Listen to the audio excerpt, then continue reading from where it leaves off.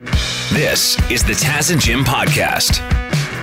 Baseball coming back July 1st. Players set to report for training, and then later in July, a shortened season, 60-game season, is supposed to kick off. However, who knows what's going to happen, man. To talk baseball, we thought we'd get our friend Scott Crawford on. He is from the Canadian Baseball Hall of Fame in the picturesque town of St. Mary's, Ontario. Good morning, Scott. Hey, how are you doing? Good. How are you? I'm doing very well. Yeah, I imagine you've had some time to go through some of the memorabilia in the Hall of Fame there and do some rearranging of exhibits without visitors walking through on a regular basis. Yeah, unfortunately, the museum's been closed and not too busy, but hopefully we get reopened in July and people can come in and talk some baseball with us. All right, Scott, your initial thoughts on the MLB's plan here. July 1st training and then the 23rd, the 60-game regular season. Does that sound like something, as a true baseball fan, that works for you? Yeah, I mean, baseball's back, right? I mean, we knew we weren't going to have a full season, and we knew it might look slightly different. But, you know, I wish there were more games, of course. But by the time they decide to half agree with each other, baseball's back, and they're going to play 60 exciting ball games before the playoffs. Now, what about the Blue Jays here? They aren't able to play in Toronto. I know they've asked the government if possibly they can get an exception to play at home in Toronto with teams coming across the border, but not sure if that's going to happen, especially now that multiple players and staff with the Toronto Blue Jays have tested positive for COVID-19. Yeah, it's kind of a tricky one. You know, we're the only major league team in Canada, and therefore the border is an issue where the other sports, basketball and hockey, there's multiple teams, and they could do, well, sorry, not basketball. Hockey has multiple teams, and they could do a hub sort of thing in Canada. You know, hopefully, you know, the Canada Health Unit has the request right now. You know, obviously it'd be great if they accepted it. If not, I mean, Buffalo's just around the corner, and it's their AAA facility, and to me, that's the next best place to play, even though obviously I would love them up here in Toronto. You'd rather see them play in Buffalo than in Dunedin, Florida? I think so. I mean, there's a lot of issues going on in Florida right now, as we hear in the news every day with the COVID. Not nearly as many in Buffalo, and it's a AAA facility there. So the amenities would be, you know, one step down from the big leagues, obviously, but it would allow them to play games. And if the border is still an issue, then it wouldn't be if they played Buffalo. How much do you think the game itself is going to fundamentally change with the shortened season? You know, there's significantly less games. So are they going to be playing differently to try to scoop up as many wins as they can? Well, you know what I mean? Or just, you know, just going into the game with a different mindset because each win is far more important. Yeah, I think so. I mean, last year Washington was about 15 games under 500 in May. And, of course, they turned around and won the World Series. So you can't start like that this year. You got to go from the get-go. And, you know, the old saying is, April, it's okay in April. The games matter later in the year. But, I mean, truly all the games matter all the time because if you look, you know, it comes September, you're one game out of the playoffs. You're going to think back of that day where you didn't get that hit or drop that bunt down. So this year it's going to be different. Every game is going to count. You know, there's going to be some really weird stats out there because, you know, someone might hit 400. And, you know, and that hasn't happened since Ted Williams in 1961. So, you know, some strange things could happen this year. Scott Crawford from the Canadian Baseball Hall of Fame is with us. As a Hall of Fame guy, stats like that, they're going to have an asterisk beside them going forward, right? I'd assume there's going to be something. I mean, I just watched again with some slow time. I watched the movie 61, and Roger Maris had that asterisk beside his home run for several years, and then it got taken away, of course. But again, yeah, I mean, and there won't be too many records. Like, there's not going to be a home run record or RBI record set. It's more like the, you know, low ERA or high batting average or something that might set a record because there's so few games. So I assume it'll be drastically seen as different for the history of the game. What do you think of some of the rule changes that have been announced, Scott? I don't mind a couple of them. You know, the one about the DH in both leagues, I'm fine. I mean, I love the American League Baseball growing up as a Blue Jay fan, so I'm used to the DH. That's to me, that's good. I'm not a big fan of the runner on second in extra innings. I get it for tournaments or the Olympics or something like that, but it's showing that a lot of games don't go past the 10th inning anyways. So I'd rather than just play out the extra innings like normal. The one rule that's getting a lot of attention on social media is the baseball's new wet rag rule, where pitchers are going to be allowed to have a wet rag hanging off of them on the mound so they don't have to lick their fingers to get a little moisture on there before they throw their pitches. Are you a fan of the wet rag? Not really. It sounds weird, and I think it's going to look weird. So, but there's got to go some way. If they don't want them licking their fingers, pitchers always been able to step off the mound and lick their fingers to get some moisture and some grip on the ball. So, I mean, they got to do something. But it almost like they could put it, just like the rosin bags normally back behind the plate, they could just put the wet rag on the ground beside the rosin bag and replace it each inning or something so it doesn't dry out. But it's going to look odd in their back pocket. Here's some tweets about the wet rag rule. Jeff Nelson, former relief pitcher, said, "Good luck, hitters. Water's not going to be the only thing on that rag." A baseball writer named Scott Coleman says, "Thankfully, baseball doesn't already have a cheating problem." Do you think it'll be tough? It'll be tough for pitchers to get away with putting foreign substances, because you see them do it under the brim of their hat, on their elbows. This is something that's been going on forever. Does the wet rag make it easier or harder for pitchers to cheat?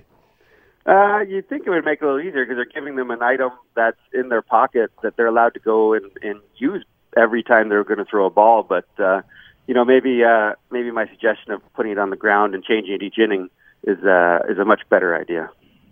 Yeah, you don't get to provide your own wet rag. The rag will be provided for you. Exactly. Well, it'll be interesting to see. Baseball is back. Players reporting on July 1st, which is next week. Scott Crawford from the Canadian Baseball Hall of Fame will check back in with you when baseball gets rolling, okay? That sounds great. We can't wait. Fireworks! Or sex move. That's a good move. You're not kidding. That's a good move. Okay, we got Canada Day just around the corner here, and we have fireworks to give away this morning. So we're playing firework or sex move. Jim is going to give you the name of something. It's one of the two. You guess which is which enough times, and you're going to be a champion. Tom, good morning. Have you heard the game before? Are you ready for this? I have heard it before. I think I'm ready. Okay, well, let's get right to it. Jim, what is the first firework or sex move? Okay, firework or sex move, Moonshine Mama. Moonshine Mama. I'm going to say that is a sex move. I'm sorry. No, it's a firework. Hey, Mama, don't bootleg your white lightning. Get intoxicated on genuine firewater with this cocktail of 25 multicolored shots that will keep you under the influence of fireworks' best libation. See, I thought that might have Sounds been like a hillbilly Tennessee sex move. Yeah, sounds like a good one. It also sounds like it might be a Lynyrd Skynyrd song, doesn't it? Moonshine Mama. Next one, sex move, firework. What do we got? Sex move or firework, double nuts. Whoa. I feel like Tom just had a visual in his head. He's picturing what double nuts would be if it was a firework, and then unfortunately he pictured what it would be if it was a sex move. I'm kind of hoping it's a firework, but I'm going to say it's a sex move. Oh, no, it is a firework. Double nuts and triple ripples, 24 shells, 60 awesome breaks. Warning, shoots flaming balls. I bet it does. Sure it does. Yeah. Okay, what's next here? Firework or sex move, pop rock your world.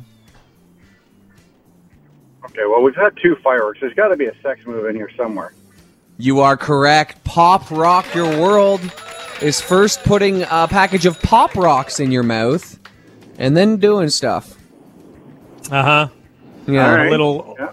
Yeah, I was That going to leads go to a into more double nut. detail, but yeah, it leads to a double nut. Oh, boy. Okay, yeah, I think we all get it, Jim. Next one is... Fireworker sex move, Moose on the Loose. That's gotta be that's gotta be a sex move. You are correct. It is a sex move. While getting busy, you put your hands up to the side of your head to mimic moose antlers, and you do dirty talk with a bullwinkle voice. Yeah, I Moose on the There's loose. a firework coming out, so it has to be a sex. Yeah, yeah. Hey, how does that feel? Is that Yogi Bear or is that Bullwinkle? Somebody stole my picnic basket. It could be either. Yeah. Okay. Fireworker sex move. Last one here. Desperate attempt. Ooh. It could go either way for me, for sure. I'm gonna go with firework. You are correct. The desperate attempt is a 100-shot cake and also one's Tinder history. Yeah, and it's also a pre-sex move. That's right. At 2 a.m. When they announced last call. Desperate attempt. That's exactly what it is. Tom, congratulations. We're going to hook you up with some real fireworks from our friends at bobsfireworks.ca. When it comes to fireworks in the bedroom, it's all up to you, buddy, okay? All right, perfect. Thanks, guys. And Elon Musk has set his sights on Canada, Jim. In the internet zone, basically. I mean, people in rural Canada, small towns, people living in the middle of nowhere have complained about slow internet speeds since the invention of internet. So, since Elon Musk just launched those satellites into space, that Starlink system, he's saying he can provide Canadians in rural Canada with super fast internet via satellite. That's something to get excited about if you live out in the country. Absolutely. So he's applied for a license with the CRTC, Telecommunications Commission. So we're waiting to hear if it's going to go through. I don't really know how likely it is. I feel like our Canadian phone and internet services is basically a monopoly, so it might be really hard to get in there. But it would be amazing if you could, because it'd be It'd be 100%. Much cheaper. And forget about just the rural areas. The more competition, the merrier. You've heard me complaining about my internet for the past 3 months. Yes. Working at home here, I've had some major issues, and you know, you only have so many options when it comes to service providers. So why not throw another one into the mix? Yeah, and I don't necessarily know exactly how this will work, but I've heard it's very similar to like satellite TV. So instead of digging up, you know, the earth in front of every house, laying down fiber optic cables, whatever you got to do, drop it down a lake and, you know, all the excessive stuff. You just set up a satellite. Boom. You got the internet. I'm still waiting on my solar shingles. What hasn't Elon Musk invented in the past 10 years? Tesla came out with the solar, the roof shingles. Apparently they're very expensive. When the story broke that these things had been created, it seemed like they were going to be on every house in the next 5 to 10 years. But I have yet to see a house with the Tesla solar shingles. You? I honestly completely forgot about those. I thought solar panels were coming like big time, but apparently they're also very expensive and bad for the environment to begin with. So they're kind of not at what they were sold to be. Well, I would say Elon's just a big idea guy, and I wouldn't get too excited about this satellite internet in rural areas in Canada. But he did just launch a rocket with 2 dudes into outer space a couple weeks ago. Yeah. So, you know, he does dream big, but at the same time, he puts his money where his mouth is from time to time, doesn't he? Yeah. He is crazily burrowing underneath Los Angeles right now, so he does do some stuff. He does get What's her done. he doing under there? Have you never heard of the Boring Company?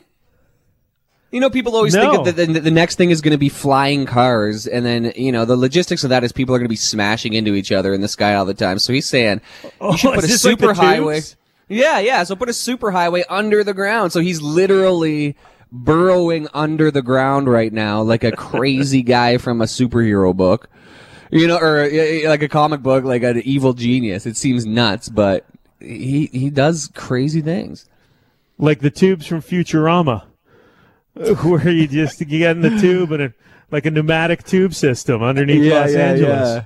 Absolutely. Hey, could work. You know, there's not a lot of competition in that realm right now either. So the more the merrier. Well, if you live in the country, Elon Musk may be coming to your rescue with some faster internet speeds. Congratulations to all the graduates out there. I know a lot of grade 8 graduation virtual ceremonies going on this week. I saw in my Facebook timeline proud parents posting pictures of their kids, who surprisingly, a lot of them still getting dressed up. I guess even though there's no official graduation ceremony, they still want them to have that experience of wearing the gown or the new suit and looking dapper, taking the pictures for posterity. Mm-hmm. But yeah, definitely this year different for graduates than any year I can remember, Jim. Yeah, I remember it was such a big deal. Grade 8 for sure was like the first time I went to a party. Like my grade 8 grad was the first time like we were allowed to have a party. I had a party at my shack. People came over and we snuck some coolers out there. Yeah. How awesome. many people was the entire class invited, or was it just a group of close friends? No, it was the entire class, boys and girls, but the girls had to go to Megan Boss's to sleep that night. So around midnight they went home. And then these guys from Upper Thames, a different school, came and busted the party, and my mom came out and kicked them out. I was very embarrassed, Taz. Very embarrassed. Oh, what was Mama Kelly's reaction when she came out there? Hey, I don't recognize you. Her name is Karen, by the way. She carried it right up. Here comes Karen ruining the party. Yeah, and then when I went to grade 9, the people that got kicked out were like, "Aren't you the guy that had the party?" Like, because I went to a high school that a lot of people from my school didn't go to. Yeah. They're like, "Aren't you the guy with the party, the thing?" Yep, that was me. Is your mom Karen? Our grade 8 graduation party was, there was a camp out. Like I don't know how. I wasn't allowed to sleep over. That was one thing. Mama Taz did not allow me to spend the night, but all my other friends, Mom, all my other friends are allowed. I'm the only one who's not allowed to sleep over. But we had a camp out, and it was the entire class, and I think that a couple people snuck like 3 or 4 warm beers to split between 30 people. And I had a tent, and I had brought a tent thinking that my mom may change her mind and I'd be able to sleep there. But my mom said, "No, I'm coming to pick you up at 11:30. So I had to go home at 11:30, but a couple of the guys were like, "Hey, can you leave your tent? Because we need to sleep in your tent." So I said, "Sure." And then the next day, I get a call from some friends. They're like, "Dude, Ryan Kenny threw your tent into the fire last night." I was so mad. Yeah, man. I guess the tents aren't cheap. Yeah, I guess that 2 sips of beer just overtook Ryan Kenny, and he decided to burn my tent. Couldn't handle it. So the booze. angry. I remember one of the kids put booze, he stole it from his parents and put it in a hairspray bottle to sneak it out of the house. So he's like spraying the hairspray bottle into his mouth. And I was like, "Okay, I'll take a spray." And I took a spray and it tasted exactly like hairspray. He didn't rinse the bottle out enough. Not even once. He did not rinse it out at all. Yeah, so basically, graduates, all you missed out on is getting humiliated by your parents or having your tent set on fire last night. That's all you really missed out on by not being able to go out and celebrate your graduation in the traditional manner. Mm-hmm. But hopefully by the time you graduate, if you're moving on to high school, by the time you graduate high school, you'll be able to celebrate differently and things will go back to normal. Same if you're going from high school into university or college. Maybe in 3 years, when you're ready to graduate from the next phase, you'll actually be able to celebrate with some people. Thank you very much for checking out the Taz and Jim podcast. If you want to listen to us the old-fashioned way, live on the radio, you can do that on FM 96 in London or Y108 in Hamilton, weekday mornings from 5:30 until 9:30. Or subscribe, keep downloading the podcasts, and we'll keep talking.